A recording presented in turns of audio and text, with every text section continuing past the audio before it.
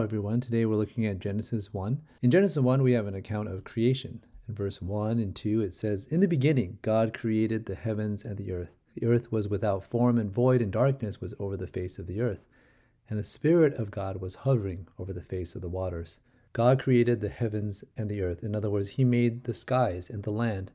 And this opening line summarizes what this whole passage is all about. In the beginning, when there was nothing, no life, and not even time, God was also there. His Spirit was hovering over the face of the waters, as it says. And this whole first chapter of Genesis shows us that God is also the main actor and agent in creation. What is God like? God is someone who has the creative power to bring things into existence with His word. He creates entire realms, the realms of time, night and day. He creates the realms of the seas and the skies. He creates the realm of the lands, and He has also the ability to create the inhabitants of those realms. God is the center figure of creation, and there is nothing that exists that was not a result of His creative work and power.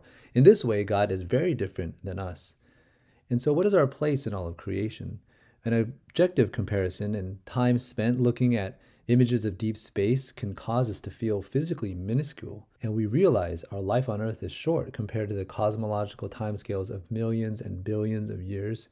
And there's this profound sense of insignificance and helplessness that you feel when you really think about it. Yet here in Genesis chapter 1, verses 26 to 30, we actually see that on the sixth day of creation, humanity is this crown jewel of creation. And so after all the buildup, the creation and filling of the spaces, the final piece that's created is man.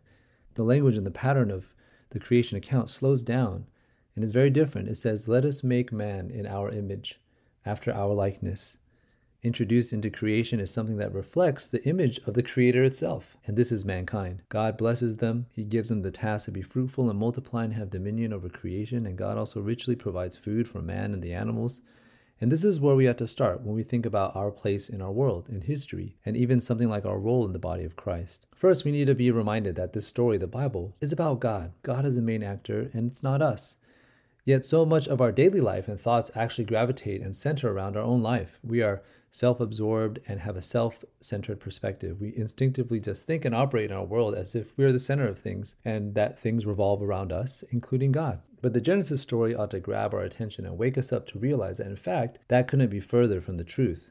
God is the center, and we need to keep going back to that truth. In addition, just because God's at the center, that doesn't at all diminish our importance or sense of significance. In fact, it's the atheistic view that would logically result in that overwhelming sense of our insignificance when we stare out into the far reaches of the universe. Genesis 1 is very clear that no, God is the center, and yet we as His image bearers are actually very much a part of God's purpose in making all of our world and life itself.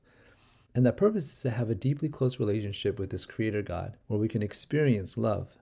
But as it reads in verses 26 to 30, we also find our created meaning and purpose is given to us by God. We are to have dominion, to rule over creation. We are to fill it with more image bearers of God. In other words, we are given this incredible role of doing the very things that God does in His act of creation, ruling over it in authority and also filling the ordered spaces. And the creation account actually then ennobles our existence. It gives us the reason for which we are to live. What we learn about God is that He is a good God who creates, blesses, and is one who is incredibly generous and bountiful. He is into life and life flourishing. It says, "Be fruitful and multiply and fill," verse 22. At every scale of our universe, there seems to be bounty. Our conservative estimates say that there are 100 billion galaxies, and each galaxy is actually made up of 100 billion stars. And on our planet Earth and the life that is in it, there's 350,000 species of beetles alone. And the adult human brain is approximately 100 billion neurons, one of the most complex structures in our universe. And so there's no doubt that God's generosity is reflected in creation. And as His image bearers, we have then this privilege of being invited into His work. And that's a key first step in understanding who we are and our role in our world. I think another thing that jumped out at me from today's text is the pattern of God bringing order out of disorder, how He takes chaos and out of that creates life. The picture of a world before God creates is found in verse 2. "The earth was without form and void, and darkness was over the face of the deep." The world was empty. It was formless, chaotic, dark and lifeless, and so also no purpose. There are no inhabitants. And yet, in the midst of even that chaos, it says God is there. The Spirit of God was hovering over the face of the waters. And there, God creates through his words. And God said, "Let there be light." In the first 3 days of creation, God orders the chaos into spaces. He orders time. He separates the waters to make the sky and the seas. He creates the realm of land along with the plants on the third day. And in the next 3 days, he fills those spaces with its inhabitants, the lights in the skies, sun, moon, and stars to govern the night and day, then the animals to fill in the skies and the seas and the lands. And then he creates man in his image on the sixth day, and we're given our role and our purpose to share in God's work. And I think this is another picture of what God is like as well. Earlier, I talked about how God is a generous giver. And here we also learn that God brings order out of the chaos and that he is all about giving us a purpose that actually ennobles us, that brings us into fellowship with him, and that as his image bearers to get to share in his work.